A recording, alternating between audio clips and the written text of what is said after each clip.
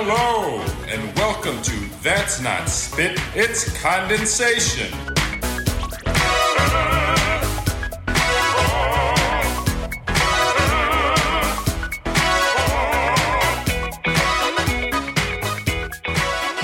Hello, everybody, and welcome to That's Not Spit, It's Condensation. I'm Ryan Beach, and on today's episode, I'm here with the functional musician himself, Austin Pantsner. Nailed it this time. I'm excited to sit down with Austin and talk about his story, his brand, what he's doing with the functional fitness and just wellness stuff in general. I think it's really important for all of us to hear how this can benefit our lives in the myriad of ways it can benefit our lives. And also, it's very cool for me because he's been following the podcast for a long time. So for me to be interviewing someone who has followed the podcast and is now like, it's just kind of surreal for me. So I think on both of our sides, this is a pretty cool opportunity. So thank you for being here, Austin. I'm glad that you're with us. Ryan, it's an absolute pleasure to be here. Thank you so much for having me on the podcast. Like you said, I've been listening to your podcast since, the first couple of episodes, and it is just absolute gold. The amount of different people you have on the podcast and sharing different nuggets of wisdom has really benefited my life in a lot of positive and impactful ways. So, thank you from my end, just as a listener. Yeah, it's definitely my pleasure. So thank you for saying all those kind things. I think... For those that are listening, this is the first time I've ever met and talked to Austin, so I'm learning just along with you. So I think if we just started with the beginning, how you got into, just what is your life story? Let's just get into it. Sure. Well, I'll try to keep this as clear and concise as possible because it is pretty long. Sure. I'm turning 30 here in a couple of weeks. Can't believe it. Happy birthday. Thank you. Yeah, September 8th is the date. Looking forward to it. So a little bit about myself. I'm a trombone player. So I was a tenor trombone player up until about 6 years ago, and I now play bass trombone. And I got my education at Carthage College, a private Lutheran liberal arts college in Kenosha, Wisconsin. We call it Kenowhere because it's basically in the middle of nowhere. And then I went along to Indiana University, studied with Dee Stewart, and did a performance diploma, studied with Carl Lenthe, also switched to bass trombone. And then I just finished coursework at IU in trombone, and I'm finishing up my dissertation along with all the other exams that we're required to take. So I see the light at the end of the tunnel. So basically, I've been in the collegiate academic setting for the past 12 years. Haven't really taken any breaks. I'm more than happy to talk about that and the mental side effects of that going along the way. But basically, throughout, my collegiate career, at some point or another, I switched to bass trombone, and I entered this giant injury cycle that lasted about 3 years. And for me, as someone who was in a very highly competitive environment, like Indiana University, where we had approximately 50 to 65 trombonists divided between 3 different studios, the competition was pretty high. Sure. And the skill level of the trombonist was amazing. So that injury held me back in a lot of different ways. And along the way, this 3-year injury cycle, I injured myself basically 4 different times in different ways. Okay. So I'd love to just dive into that just a little bit to give a little background. But the first injury I had, I switched to bass trombone. I was starting a new performance degree. And a month into this degree, I basically blew out my left forearm. I didn't realize that the 2 pounds extra weight on my trombone was going to contribute that much. And it caught up with me all at once in the span of 2 or 3 weeks. And basically what was happening is I was in orchestra, I was in a jazz band, I was in a brass quintet, I was auditioning for other orchestras, I was preparing for recital, and I was still doing a pretty extensive fundamental routine. And as you can imagine, all of those hours combined, over the course of that month, my forearm just wasn't built to handle that. And surprisingly enough, I injured my forearm before, a chop injury happened because brass players aren't designed to play 8 to 10 hours a day. So, I was in the middle of a jazz band and all of a sudden, boom, a huge sharp pain radiated through my entire arm and I couldn't lift my bass trombone an inch off the ground without almost screaming in the middle of the room. Wow. So I walked out and I just kind of gave the Brent Wallerab a little head nod, and he was like, "Oh, something happened. Cool. We'll just do what you got to do." So, took me about 6 to 8 months to get over that. For those trombonists that are listening, I tried every ergonomic device out there to try to find some sort of short-term solution so I wouldn't have to take time away from my instrument and I wouldn't have to literally drop out of school because of this injury. And I settled with an Ergobone. And for those unfamiliar with that, it's basically like a bipod that you rest your trombone on a chair. So basically it holds up the trombone for you so you can move your slide arm and you can basically just control the balance of where the horn is. So, that was a solution that, I was on that Ergobone for 6 to 8 months. And for me, that was embarrassing because I couldn't hold my trombone up. I couldn't perform like my other colleagues. I was in orchestra, I was in jazz band, I was in my brass quintet, and I was like, wait, hold on, I got to put my bipod up. It was a little embarrassing in that sense. But as soon as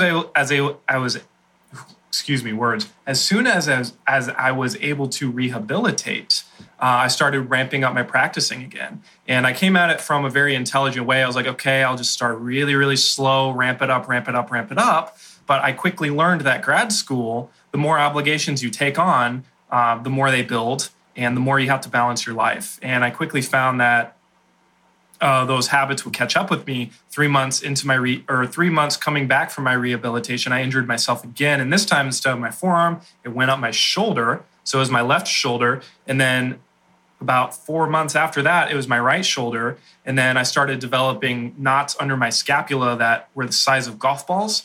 And I went to massage therapists, I went to doctors, I went to chiropractors pretty regularly. And the massage therapists were like, I've never seen knots this big. I need to see you regularly for 3 days a week for at least 2 months.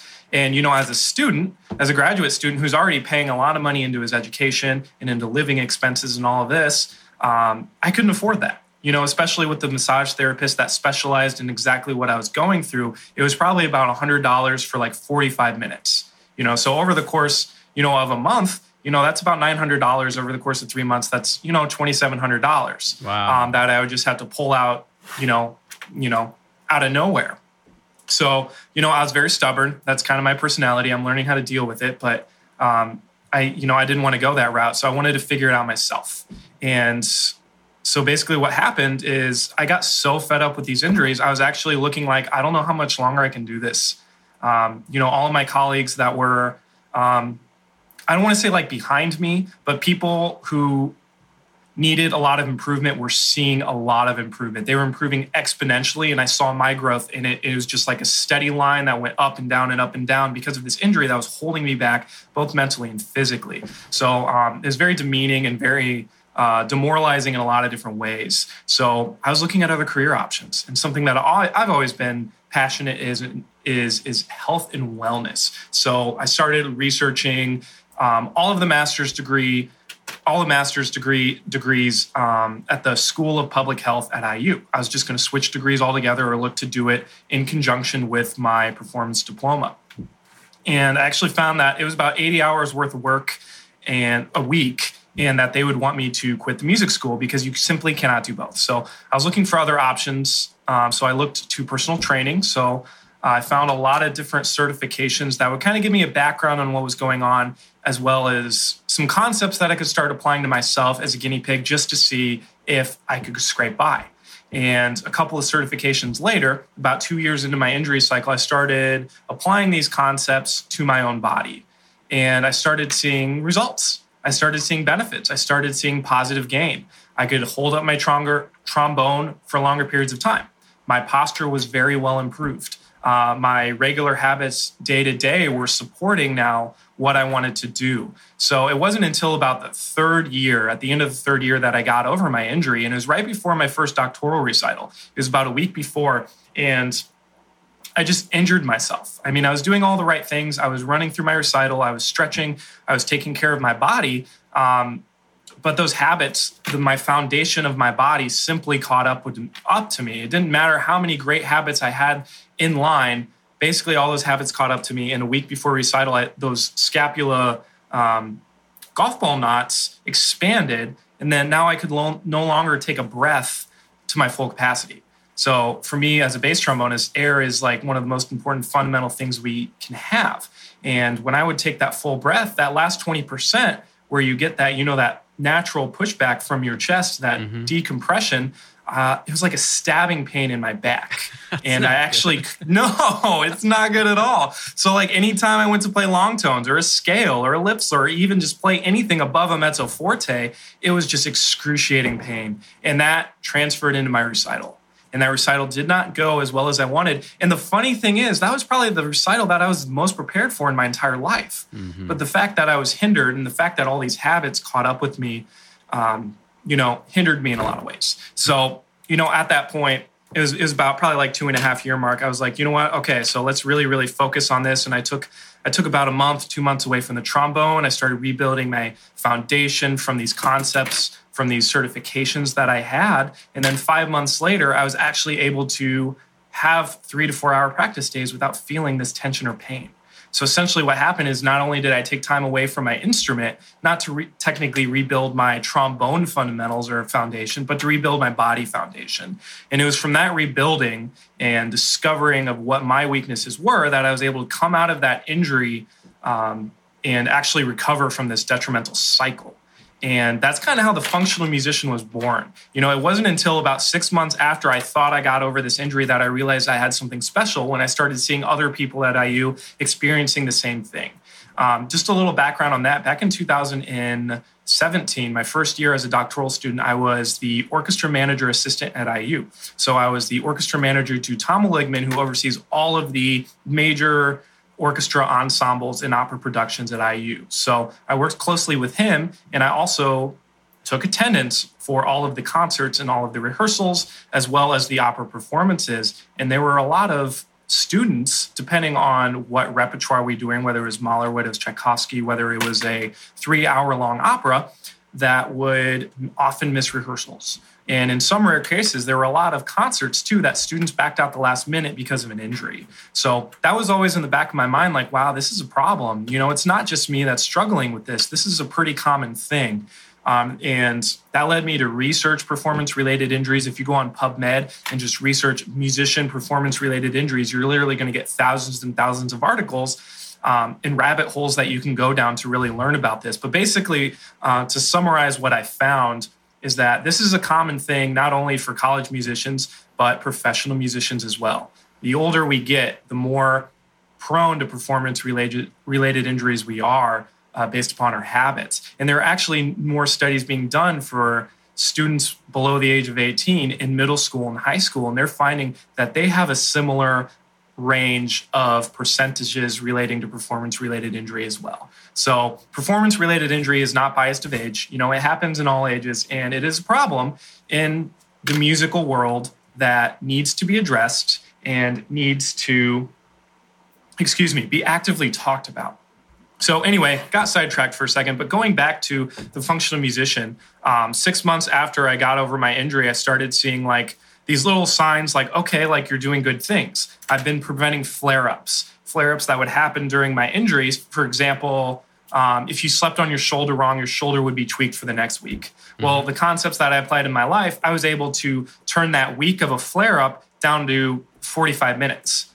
So if I woke up with a wonky shoulder and I'm like, holy cow, this is going to ruin a week of practice, I was able to adjust. I was able to throw in some certain exercises and certain concepts that would put that back on the right track, and I was able to focus back on my goals and my progress. So fast forward to a year, I had my second doctoral recital, and I was actually able to get through that entire recital without tension or pain. And I was like, I have something. This is something special. Other musicians need it. And so I started working with Project Jumpstart, which is, they call it the career office at Indiana University. It pairs with Jacobs, and this is a free resources for students. They can go there, they can get mentored, they can take business classes or entrepreneurship classes. It's a fantastic office that is free for students that every Jacobs School of Music student should take advantage of. But they basically mentored me and planted the seed to kind of help me sprout my business into what it is today. And fast forward another year, I got to my second recital, and it was actually the most successful recital I had. Granted, there are still some things that I'm working on, of course, but from a physical and foundational standpoint and mental mindset standpoint, like it was the best recital I've ever given. So, a couple last semester before COVID happened, there was a what do they call it? An innovation competition that happens every year at the Jacobs School of Music that collaborates with the Project Jumpstart office. And the Functional Musician happened to be chosen the winner. And that funding gave me the financial backing to launch this business into what it is today. So the whole idea is that the Functional Musician helps classical musicians holistically perform without pain. And I'm more than happy to go into the depths of this, but I approached my injury prevention not from a one-sided prong. I approached this from a circle of a lot of different health and wellness habits that were affecting my life in different ways. So for example, being in the collegiate setting for 12 years, I felt like I didn't get good at school until this last year. And that's because I kept burning out because I didn't have habits set in place. So that goes in with mindset. This 3-year injury cycle was my body being completely destroyed by years and years and years and years of bad habits. That goes with body awareness and strengthening my body into alignment. And last but not least, I am that person that sacrificed sleep for practice time. I am that person that sacrificed sleep to study, to listen to scores, to listen to world-class performances or world-class musicians when they came out with a new album. And the lack of sleep or lack of foundational health and wellness habits, sleep just being one of them, greatly affected the progress that I had during that injury cycle and throughout my collegiate career. So approaching our injury or our health and wellness from this circle of holistic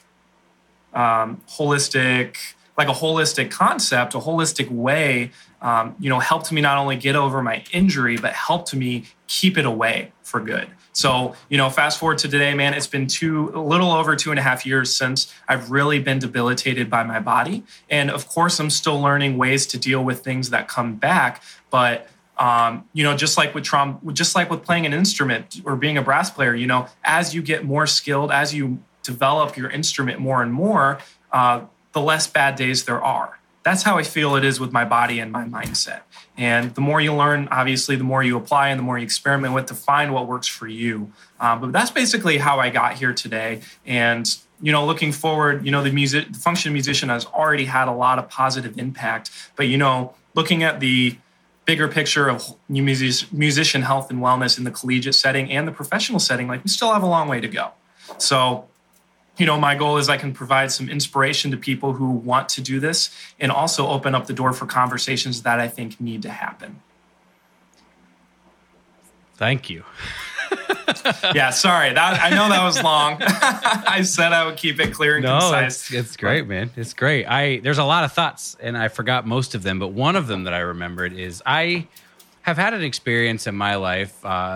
This is specific to Whole30, right?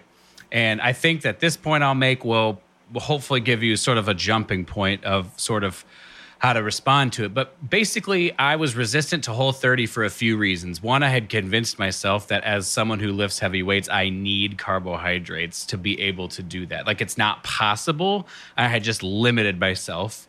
And that I had said I had decided that lifting heavy weight was the ultimate thing that mattered, not necessarily what's my relationship with lifting in general and what are the myriad of ways it could benefit me. It was just lifting heavy weight. So finally, I decided, with the help of my beautiful and wonderful and very patient wife, Kathleen, to try Whole30. And I was shocked. I was absolutely shocked. I don't think it's what we should do for forever. And they even say this is a 30-day thing, right? But I was shocked with how good I felt. And the reason I think I felt so good was because I finally was putting good things into my body on a regular basis, and I had energy and all this kind of stuff. And what it taught me, the biggest thing it taught me, and this is what I would like you to sort of respond to, is that I just didn't know there was another level of feeling good. I assumed that where I was where I was, and I was willing to accept. I even thought days that I felt bad were just how it was. I didn't recognize that there would be this next level of doing it. And so if I never would have been open to this other opportunity, in this particular case, Whole30, but we can just extrapolate that to any health and wellness thing ever. Just this idea that the first step it takes is just being open to the idea that maybe there's another level of I am stronger, or I'm more flexible, I'm more mobile, or I feel healthier, or whatever. And B, it just takes being open to that possibility to actually find it. Does that make sense, what I'm talking about? Oh, yeah, 100%. If you're not willing to get outside of your comfort zone, if you're not willing to take that first step to making a change or be open to new ideas, it's going to be exponentially harder for you to adapt and grow and get over whatever problem you're facing, whether it's health and wellness on your instrument or whether you're trying to grow as a person, husband or wife, et cetera, et cetera. So, I just have a couple of thoughts on that. For me, it's like this huge can of worms. Like there are so many different thoughts that I could talk about, but I just I'm really glad you touched upon the point that Whole30 is not sustainable, but it is an effective method to do short term.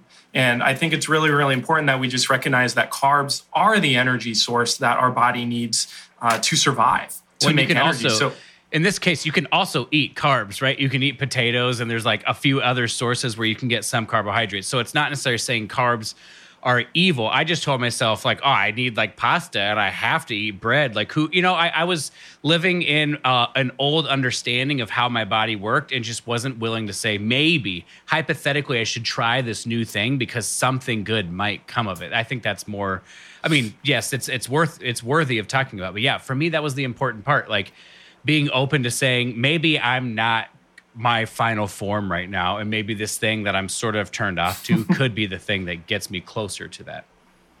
Yeah, totally. Thanks for the clarification. Yeah, I like that you use that transform yourself or get to that next level. Makes me think of Dragon Ball Z because I had that background as a kid. But, if we do want to level up, they say you are what you eat, and it's totally true. But I think a more accurate statement is you are what you consistently eat. Mm-hmm. So, for example, if you eat consistent highly processed foods, if you eat consistent greasy foods or foods that are saturated with fat or high amounts of sodium, that can really make your body feel great. And if you continue to go along that path, you can actually desensitize your body's awareness to be able to recognize how you feel, and it accepts it as the new norm. Mm-hmm. Just like if you were to go to a friend's house who has 5 cats, I've never been to a house that has 5 cats that doesn't smell a little bit like cat pee.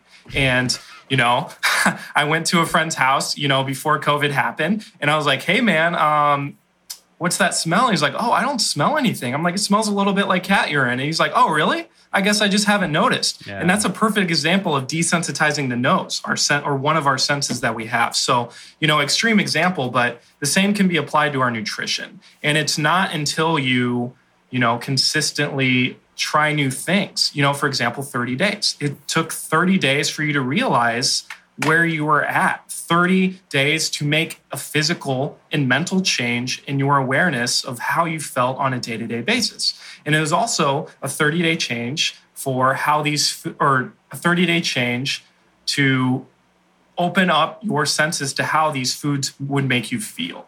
So, for example, when I say you are what you consistently eat, it's like a baseball batting percentage. The higher your batting percentage is for nutritious whole foods that really give your body clean energy. When you go to eat those cheat meals or those meals where it's a pizza or a nice big old fat cheeseburger with bacon and barbecue sauce, you can eat that and you may feel bad for about 30 minutes, but because you consistently eat in your nutrition at like a really, really high level, your body is still going to be able to live at that really high level. Does that make sense? Yeah, totally. And so I use that example to sort of take it outside of the music, outside of the music, putting it back in to paint this picture. I think we just accept injuries as what it is. Like that's like part of it. We might get injured. It might be this way. And like when you are injured or you're dealing with a chronic injury, you're just like, well, that's like what it is, And Kathleen wanted to do Whole30 because she had chronic, I don't know if it was like tendonitis in her forearms, but she plays clarinet. So that repetitive motion for hours and hours and hours a day, she just had pain in her wrists, especially in her wrists, but just in her forearms. And so she did Whole30, and like basically the whole idea is it reduces inflammation and all that kind of stuff. That's one of the things. But then also she started doing Pilates and just in general, like taking care of herself a little bit more. And like she still has a little tiny bit of it, right? But it's significantly better. And what she learned was like, oh, that didn't have to be normal. And so if people are living with injuries, it's not like, well, this is my new normal. It's like something is not right. Something is not lined and in balance. And the fix might not be get a stand for your trombone, Yeah, right. Exactly. The fix might be like figure out like how to get stronger, or maybe there's like a muscular imbalance, or maybe you're not flexible, whatever it might be. But there's like a holistic way of improving something rather than just like finding a crutch, so to speak. Totally. And it's not even the fact that, we're feeling tension or pain, but it all stems from, what is trying to find what's going on and asking the question why. And oftentimes when we're looking for that source, even just plugging in and experimenting a little bit with your habits or what's going on, you can actually solve a lot of problems.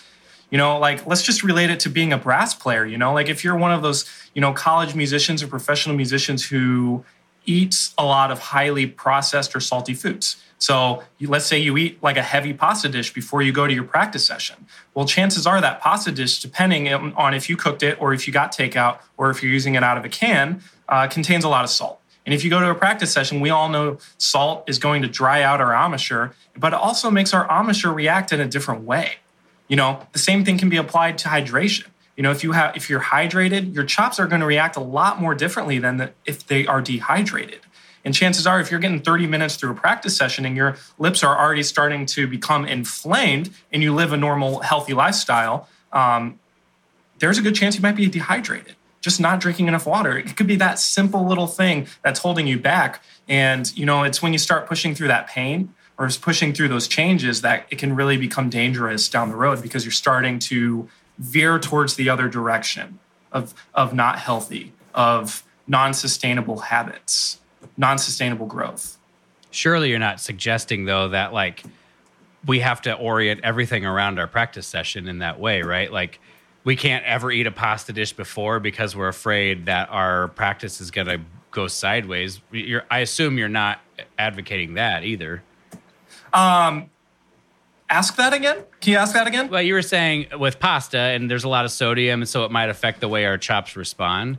So like that, then that makes me think, not that you're saying this, but you could go to an extreme version that's basically like, now I can't ever eat pasta before I would like, you know what I mean? Before I'd practice. Gotcha. Like yeah. That. Well, let me ask you a question then. If you're trying to be the best trumpeter you can, if you're trying to improve and you have this goal of where you want to be, if we're just tweaking that 5-10%, if we're a sprinter, we're just trying to get that 0.009th off of our time. Depending on where you're at in your trumpeting, you want to improve as much as possible. Wouldn't watching what you eat before a practice session be worth it if you were able to improve 10% more over the next year? Yeah, I was sort of playing devil's advocate, but I actually totally agree with you. Right? I think this is a bit what it means when you say I'll do anything, right? It's a bit like I'm going to try as hard as I possibly can. Oftentimes we just think that means I'm just going to practice for more hours than somebody else. But I kind of think it doesn't necessarily mean I'm going to spend more hours in the practice room, but rather try to really figure out how does my body work? What are the conditions that I get my best practice sessions in, and try to figure that out so I can set myself up to have, and we're talking physically, but also mentally. What kind of space do I need to be in mentally to get the most out of my practice? Because if you spend 3 hours practicing and you're like angry at something or somebody, that's going to be, in my opinion, less productive than 30 minutes where you're in a growth mindset, ready to go, ready to dig, and all those kinds of things. So I actually completely agree. It's just part of figuring out. Like I said, I was just playing devil's advocate a little bit, though. Yeah, for sure. I mean, if you look at Olympic athletes, it's the same thing, too. Everybody has the same amount of time to prepare and the same amount of time to train. So it all comes down to, it's not what you do, it's how you do it, right? Yeah. So thank you for playing devil's advocate. I love it when people challenge those different ideas. So keep at it. Yeah, I mean, I'm just trying to get a full picture for anybody out there who might think that kind of thing, right? It's like, totally. We don't have to be extreme about this, but like if you're at a point where you're unsure of why things are not progressing, it might be something outside of your instrument, and it might be something as simple as tweaking, starting to pay attention to like what you eat, how much water you're drinking, like you said, because if those variables are different, maybe our practice is different, and it's worth really thinking outside the box in those ways, I think. Yeah, sure. And going back just to, if you are feeling angry or frustrated in a practice session, my first question would be is like, did you do anything before your practice session to calm your mind or switch your focus or switch your intent? Did you set intent for your practice session? And, those simple things just take 1 to 2 minutes, but can make all the difference between a productive practice session or a frustrating practice session. Totally. I had a student of mine who was saying that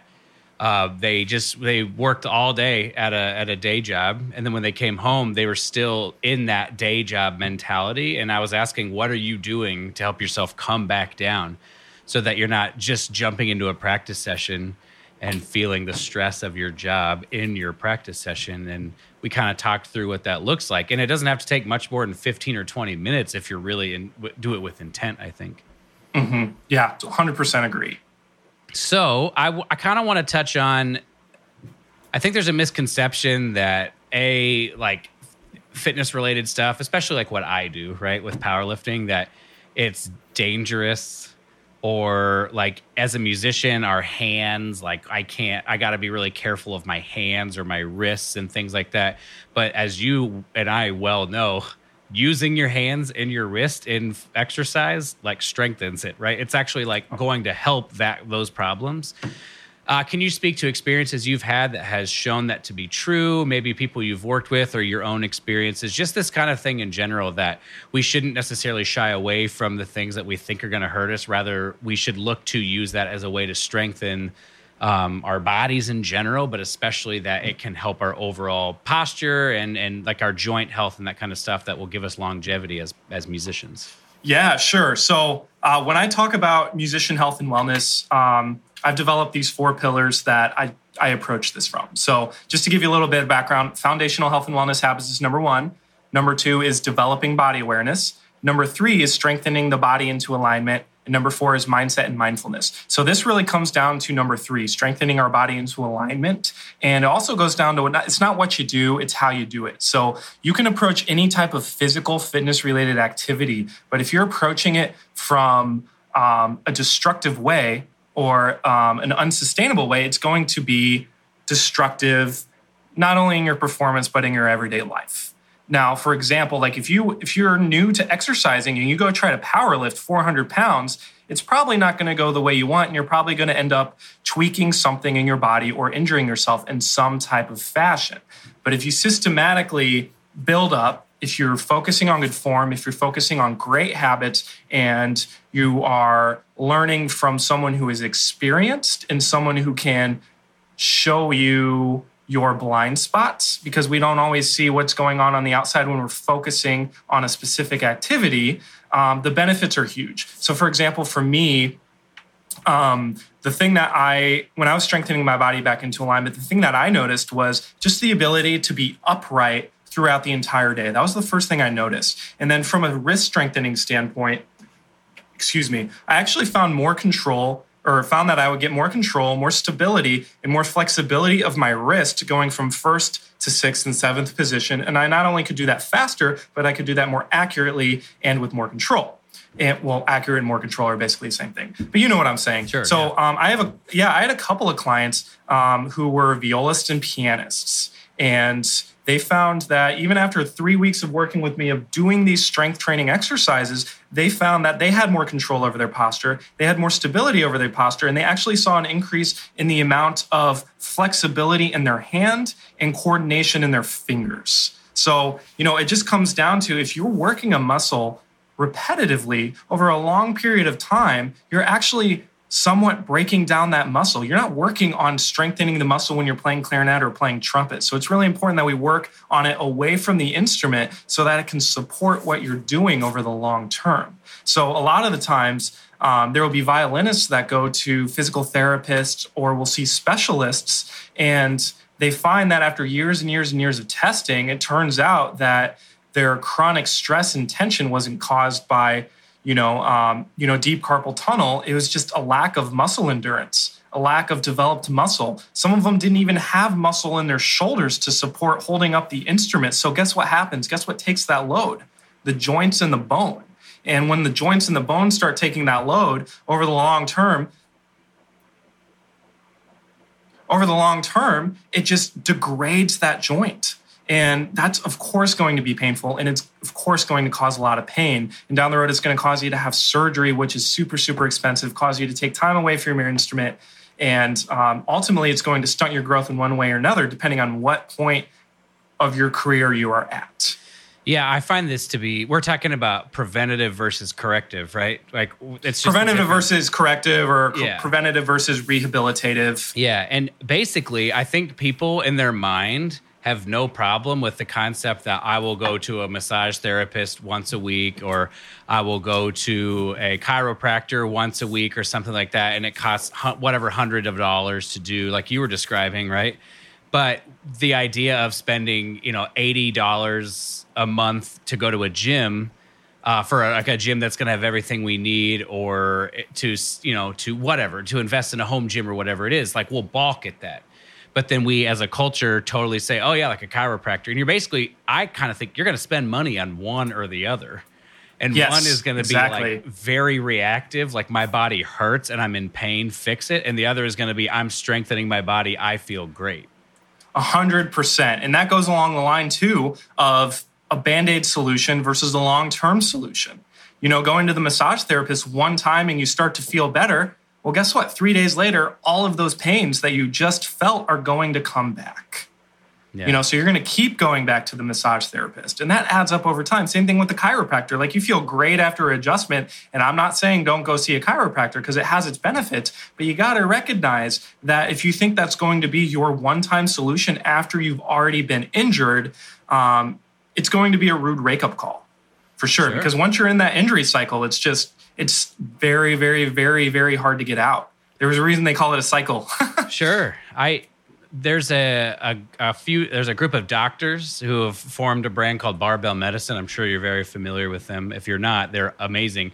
And they're sort of trying to be, they're also power lifters. They've competed and stuff. And they're trying to promote this message that, like, a lot of times when people come in to see the doctor and they're having all sorts of problems, it's like they could give them like medicine, but like instead of that, they just get them on like a strength and conditioning, some sort of routine or something like that. And that ultimately, like you said, long-term solves their problem instead of a short-term sort of Band-Aid. And, the human body is an amazing thing, and it can respond and adapt to so many different stimulus that we can really almost do anything. We will have a genetic limitation, but most of us are not concerned with getting to an elite level of something. We're just trying to say, how can this benefit my life? With your clients that you've had, what kind of growth have you seen? What, you don't have to name names, obviously, but maybe where they started, what they were struggling with, and then maybe what kind of work, and then where you ended up with them and kind of what they've experienced. I'd be very curious kind of what the work is like for you. Yeah, sure. I'm really glad you asked that question. So just a little caveat. So when I get a client, everybody's different. Everybody is on a different journey in their life, and they're at a different point in their trajectory. So it's up to me to figure out where that is and meet them there so I can guide them towards their destination, which usually the goal is I want to be able to perform without pain in 12 weeks. So, for example, I had a client that has scoliosis. I also struggle with scoliosis myself. But basically what would happen is every couple of weeks, he, being a bass trombonist, he would have flare-ups that would basically debilitate him in ways where he would not be able to practice for a couple of days because he'd have to put it away and the pain was too great. And he is on his 8th week now. And actually last week he texted me and he was like, hey man, I helped my dad move out. We were lifting, hundreds and hundreds of pounds of stuff. And I also was in a minor mountain biking accident. And I'm like, holy cow, well, that's a very fun day. But he was basically like, over the course of the 8 weeks, my body awareness has developed so much, I was able to roll in a way that was very safe to my body, so I actually didn't injure myself. And number 2, when he was lifting, after he was done, he was like, oh my gosh, I feel a flare-up coming up in my lower back. And I have him on a couple of mobility routines. And he's like, I just did one of my mobility routines trying to really focus on that point that was about to flare up, and I actually prevented it from happening altogether. And that goes exactly to what I was experienced too, where I'd have these flare-ups, and rather than have it debilitate you for a week or 2 weeks, he was able to just spend 10, 15 minutes and save the next week or 2 from that debilitating pain cycle from coming back. So that was a huge win for him. And once you have that tool, and once you develop that mindset of being able to recognize these flare-ups and prevent them, when you have these tweaks throughout your life, you know what to do.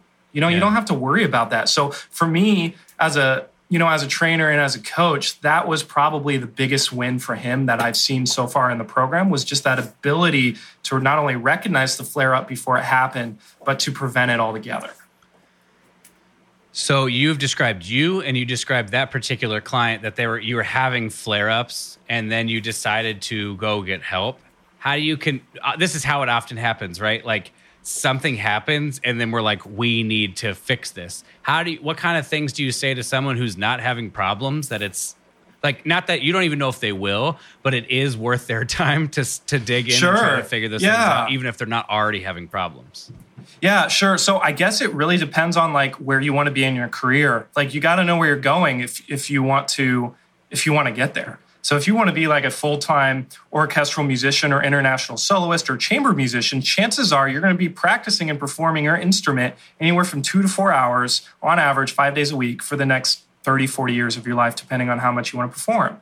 So with that said, that is a lot of stress to the body. That's a lot of stress to the body. And my first question would be, number one, are you physically active? Number two, do you feel like you're a healthy human being? There's this huge stigma in the fitness realm that if you look healthy, you are healthy. And that's not necessarily the case. And as a matter of fact, it's usually the opposite. Usually they got that body through years and years of counterproductive training, supplements, starvation, and, unhealthy diets to get them there. And that always doesn't make the body feel very great. So you can feel, you can look healthy, but it doesn't necessarily mean you are healthy. So if you're someone that doesn't experience tension or pain, the key is to set habits in place so that never happens again. And the good thing about being not injured is that doesn't take a lot, but it does take time and investment in your life to put those habits into place. Just like with our instrument, you put money into the bank, so you get an investment down the road. So you put in your fundamental work at the beginning, so down the road you can withdraw interest from the bank, so you don't have to be focusing on creating a good articulation for 45 minutes in the morning. You can just touch on it and you're like, boom, it's there. I'm ready to do my job. Same thing applies to our fitness and our health and well-being. So, Ryan, I'm going to be honest, I just lost my train of thought. Can you redirect me here? Yeah, I just have another question. So I think it just boils down to why should health and wellness be something we care about, right? It's not like, oftentimes it's very results oriented. Like, I feel bad, I want to feel better. Or for me, I want to get stronger or something along those lines, right? But I think I'm coming to the idea and to the conclusion that the practice of doing it and seeing yourself improving is an investment in yourself. Like, you can grow, you can get better. And then B, that this idea that like we're not a completed work, and just the practice of doing it can bring us joy and doing something awesome and great with our bodies, I think. So it's more about the process of showing up and doing it than it is. I mean, you will see the results. The results will come. But that's like, the results don't justify it. The work itself justifies doing it. Gotcha. Fantastic. So I got a couple of points to add on top of that. So the first thing that I think about is, as musicians, like our whole life is revolved around music. And if you love music, that is fantastic. But with any type of growth and any type of skill, being able to step away and let your mind refresh and process the things that you practice and the things you experience actually help us grow even more. And a lot of us don't let that happen. So having some type of exercise or fitness, health, and wellness medium where you can step away from the music and apply your growth into another facet or another idiom or another genre of outside of music, that's going to translate over to your music as well. I mean, they're symbiotic in the sense that like your growth as a musician and developing a skill is going to transfer over to fitness, and your mental breaks, and you're also developing energy if you exercise, translates over to being a musician as well. So, balance is one of those things, but also, having that growth mindset. I think you touched upon it, and you basically described a growth mindset without saying growth mindset, in the sense that we're always looking for growth. We're not completed, and we can find different ways that are very fulfilling for us as humans to grow in a very healthy and sustainable way. Yeah. I mean, one of the things I think a lot of people, especially musicians, struggle with is issues of comparison, right? Like I see somebody else doing better than I am and I feel bad about myself. And the way I think one of the most effective ways to combat that is to find ways where you can compete with yourself. So now your version or your definitions of success aren't 100% in the hands of somebody else failing or succeeding. And for me, fitness and wellness, whatever it is that you choose, is something that you can compete against yourself in super easily because everything is so clear. I ran a mile this fast, and then next time I do it, if I run it this fast, that's improvement. Music is not quite so obvious at times, but something like fitness is like, or I deadlifted 405 pounds today, then I did 415 next time, right? You can see the progress, and all of a sudden it's like, you're like, wow, I'm getting better. I see myself getting better. Maybe I don't have to let other people determine if I'm doing okay. And so I think that's totally. And that also comes down to a little bit of imposter syndrome there and comparative syndrome with the mindset, going to that fourth pillar, just, comparing yourself to other people and your growth. What you're ultimately not doing is comparing yourself to where you want to be or the person you want to be or the human you want to be. So I think it's really important to recognize that this health and wellness, yes, it does benefit, our instrument and our ability to perform, but it also makes us better human beings in a lot of different ways that we may not recognize right away. Exercising and being able to deadlift, you're going to feel a lot more open to different ideas after you do that. You may feel a little bit accomplished. You may feel that joy and passion that maybe you haven't felt in a very long time, especially now that, COVID has happened, and performances have basically halted. Mental well-being during this time is, very, very important. Yeah, and I think also to a great extent, the more things we have in our life that we care about and that we're trying to grow in outside of the instrument, maybe I have a bad practice day, but if I go out and I have a good workout or I feel good about that, it's like, all right, well, I struggled over here, but I did have one great win while I was working out or something like that. It's sort of a way to realize that we are multidimensional, multifaceted beings that aren't just like the only thing I can do that matters is the trumpet, but rather, you know what? I can also just invest in myself in other ways, and that's totally fine. 100%. And oftentimes when you step away from your instrument, you're like, oh, I struggled at that earlier. Your mind's not processing or why it happened or how it happened. It's like, oh my gosh, this happened. Like XYZ, I'm so frustrated. But when you're working out, you may just be like focusing on your breathing, focusing on your form and lifting. And then all of a sudden, boom, it's like, oh, I forgot to practice with the metronome in this spot and then I rushed, or, this is what happened and this is why that practice session didn't go well. So in a way, it gives your mind also a chance to just process things. Sure. And things can come to you in weird and interesting ways. Yeah. One way I like to think about it that it really resonates with me is I think common philosophy is rather than comparing yourself to other people, just to compare yourself to who you were yesterday, right? And one thing I like to think is to shift. It's the same concept, but you shift it a little bit to say, what am I going to do today that's going to help me out tomorrow? Just so it's like in a positive light of what action can I take today? So tomorrow I'm closer to the place that I want to be. So you're not so much like, I'll never get there because it's so far away. But rather, you know what? If I generally want to lose weight, what am I going to do today that's going to make it so tomorrow I have a better chance of continuing to do that, or whatever things you want to apply it to? And it sounds like that kind of fits this conversation. Oh, 100%. I love that concept. And that's actually something I teach to my clients as well. Yeah. Because we can have those bad days where we don't feel like doing anything. But if you just switch that focus and you're like, oh, if I spend 10 minutes focusing on, what's going to make my day better tomorrow, you're going to stretch before you go to bed. And then when you wake up, maybe you won't feel as tight in your shoulders and your back and your lower back. Or maybe you don't sleep on the side of your shoulder and feel that for a couple of days. Right. Yeah. Yeah, totally. So obviously, someone like you and me, we have had a discipline of, some sort of exercise and wellness and in our practices for a while. But for someone who's out there that's like, man, Austin has absolutely convinced me that I got to figure out something to do. I got to get started. What's something basic that you would recommend, whether it's like a resource that they can find or just like a basic way that we can start taking little tiny steps towards having this be more a part of our lives?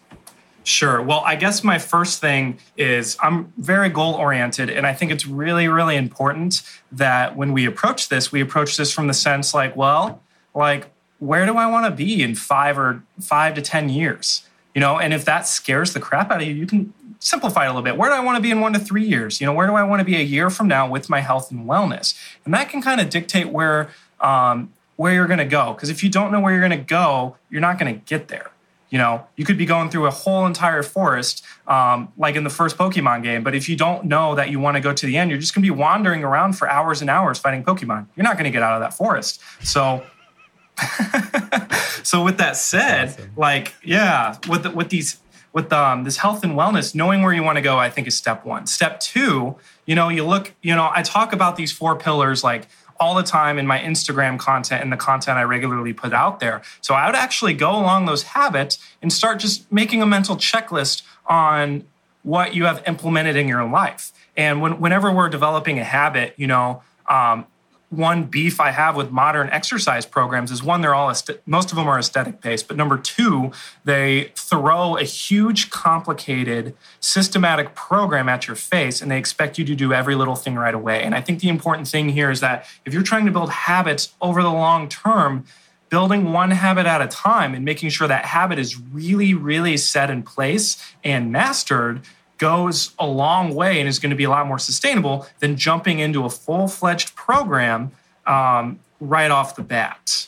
So with that said, looking at these 4 pillars, if you're someone who regularly struggles with mindset, regularly struggles with imposter syndrome, or regularly feels down and takes it personally after a practice session doesn't go well, which bad days, of course, happen. But that is something you're going to want to look into. And there's a ton of resources available on thefunctionalmusician.com. I have 10 mindfulness resources on one of my blog posts that's available for that.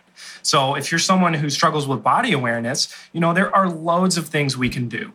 I focus on mobility because I believe mobility is the best, but I am also biased in that sense. But there's Alexander Technique. There's Feldenkrais, there is yoga, Pilates. All of these develop body awareness in some sense. So if you're one of those students or one of those performers that go to other teachers and the teacher's like, hey, your shoulders are rising when you take a breath, or your shoulders are raising when you go into the high register. If you don't recognize that yourself, that's something you could have fixed in your own practice. You could have fixed that months ago without going to the teacher. You could have saved your money. You could have gotten different perspective from that teacher just by having a deeper sense of body awareness. So it's, like I said, I wouldn't recommend one thing actually I would. What I'm saying is I wouldn't recommend one habit to take away because everybody's different and they all have different situations. But I would recommend retouching on these 4 pillars: daily foundational health and wellness habits, developing body awareness, strengthening the body into alignment, and mindfulness and mindset, to pick one of those pillars that you struggle with the most. Because we all know our weaknesses, we all know ourselves. And if we can be honest and truly, honest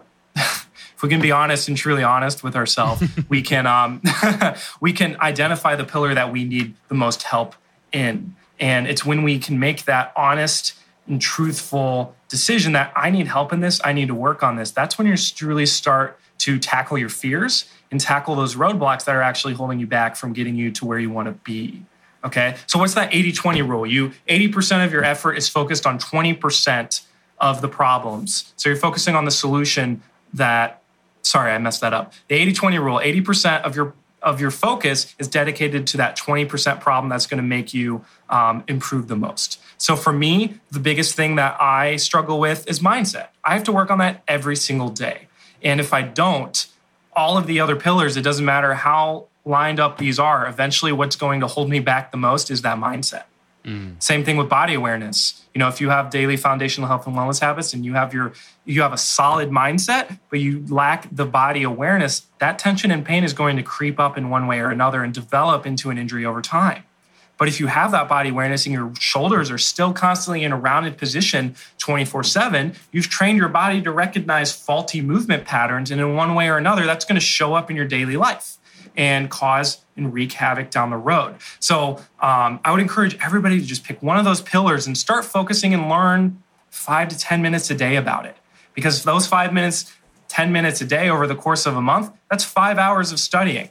Over the course of a year, that's 70 hours of studying. That's days and days and days of implementing and developing a habit that you didn't have that's only going to benefit you and your career. So one thing I want to point out before we get super deep, because it's like you're so learned, right? Because you've spent so much time and effort studying it. I mean, not only because you care about it, but it's also your business. That's like what you do. But I want to make a very important, what I think is an important point to say. If there's people listening out there and they feel kind of overwhelmed and it's like, oh man, I wish I would have done this before. Sometimes that can lead toward feeling like I don't want to try because I'm so far behind already. Or like, there's so much to learn, it's overwhelming. And I think this is super important just to like start with what you can do now. It's like if you can wake up 30 minutes earlier, or if you can find 30 minutes in your day that's normally for Netflix, and you think about one of these 4 pillars, just starting with what your life already looks like and trying to feel like how to implement it before we go about just changing our life all the way completely and saying, oh, I'm going to change my diet and I'm going to start powerlifting and I'm going to look like a different person. It's like, let's just start with what we can do, what we're capable of doing, so it doesn't feel like an incredibly overwhelming thing to take on health and wellness, Exactly. I mean, there's so many different angles you can approach this, and there's so much we can learn. So I think you said that beautifully. We don't want to overwhelm our mind. We don't want to be overwhelmed and just jump right in the pool, the deep end, without learning how to, swim in the shallow end a little bit. Right. Yeah. Well, in terms of your business, what does it look like if someone's interested, they're like, man, this guy's got it, I want to work with him. Do you do consultations? Is it like, what is it like to become a client? Like, how do people get in contact with you? Those kinds of things. Sure. That is a fantastic question. So my main platform is Instagram. So people usually send me messages over Instagram, or you can contact me at thefunctionalmusician@gmail.com. I respond to emails pretty well. I give a 24-hour grace period just so people are aware. But basically what happens is I go through a consultation process. I'm very grateful to have a very great business mentor who is mentoring me throughout the growth of my business. And one of the things that I like to do is I like to just get on a short consultation call with potential clients to see what's going on in their life, what's working and what's not working, and where they want to be, to see if I can really help them. Because a lot of the times, I'm not, number one, I've had people come to me with focal dystonia issues, and that just saves time on both of our ends to be upfront and honest that I'm not qualified to handle those types of situations. And of course, I have a list of resources and people that are fantastic in that field, and I point them to those in those directions. So basically what happens is we have a screening process where we make sure the client is a good fit for the program, and that, more importantly, the program can help the client. So at The Functional Musician, I don't like to think of ourselves as like a service, but more of a solution provider. And it's really important that, number one, the client is a good fit, but we're a good fit for the client. Because if those two things line up, 99% of the time, the client is going to leave that program with their problem fixed. And that's exactly what we do, is we fix these problems and we help set up the foundation that's going to support their life and their performance career. And if someone's not, willing to learn, number one, if they're not willing to change, if they're not willing to get outside their comfort zone and accept feedback, then that makes my job as a coach exponentially harder, but it also makes their lives exponentially harder. So I will coach them through that process to test a little bit, see what that's like working with them. And, if I get a lot of resistance, if I get a lot of mental and roadblocks, I'm going to be upfront and honest with them and try to point them in a direction where I feel like someone else is more qualified to handle that kind of situation. So unfortunately, we don't help everybody. But like my business mentor says, if you try to help everybody, you help no one. Sure. So yeah, I'm really looking for those people who are ready to make a change, are ready to get outside their comfort zone, and also willing to learn something new. So I go through that little short call, and then if they're a really good fit for the client, or the client is a good fit for the program, and I know we can help them get over their problem, what I do is we set up another call that can go for anywhere from like 45 minutes to, I've had one call go 2 hours, where we just really dig into those problems, really see what's going on, and, we look at where they want to be, and we look at how that journey is laid out, and we talk a little bit about the program, and then we get them rolling. We get them going. And, like I said, like going back to habits, like it's really important not to throw everything in right away, which is why it's a 12-week program, and which is why we kind of build up into that. So we're developing these great habits that once you develop and they're set in your life, guess what? They are set, and you're more likely to keep those habits consistent. And that's what that long-term growth really looks like. So that was a little long answer and a kind of complicated process, but basically we set up a consultation call, and then we set up another call if you're a good fit to go into the details and really dig into that problem to see what's really going on. Yeah. Because you may feel, Sorry. It sounds like I can find you on Instagram at The Functional Musician, and then thefunctionalmusician.com. Is that correct? Yep, that is correct. And, if you're Facebook friends with me, I also have a Functional Musician Facebook page, but I'm more focused on the Instagram and looking at my emails. So feel free to reach out to me either way, whatever's convenient for you. So Functional Musician on Instagram, Functional Musician at Gmail, functionalmusician.com. This is awesome. I was just going to open up the floor for any just final thoughts, things that you feel like you want people to know about, from whether it's from your experience with yourself or your clients, or just like beliefs that you hold dearly to yourself that you think can really make a positive impact. I'll just open the floor, see if there's anything that kind of comes to mind. Yeah, well, man, what to talk about? That's a lot of liberty. I guess for me, I just want to let everybody know that, when you are injured, it's very scary. We have a lot of rehabilitative options for musicians, right? But we don't have a lot of preventative options. And if there would have been something there, if I would have known what I know now, I could have prevented 3 years of mental and physically demanding cycle, very destructive cycle. And, when you're in grad school or when you're undergrad or when you're in your professional development, when you're in an orchestra, it's really, you're investing a lot of time, you're investing a lot of money.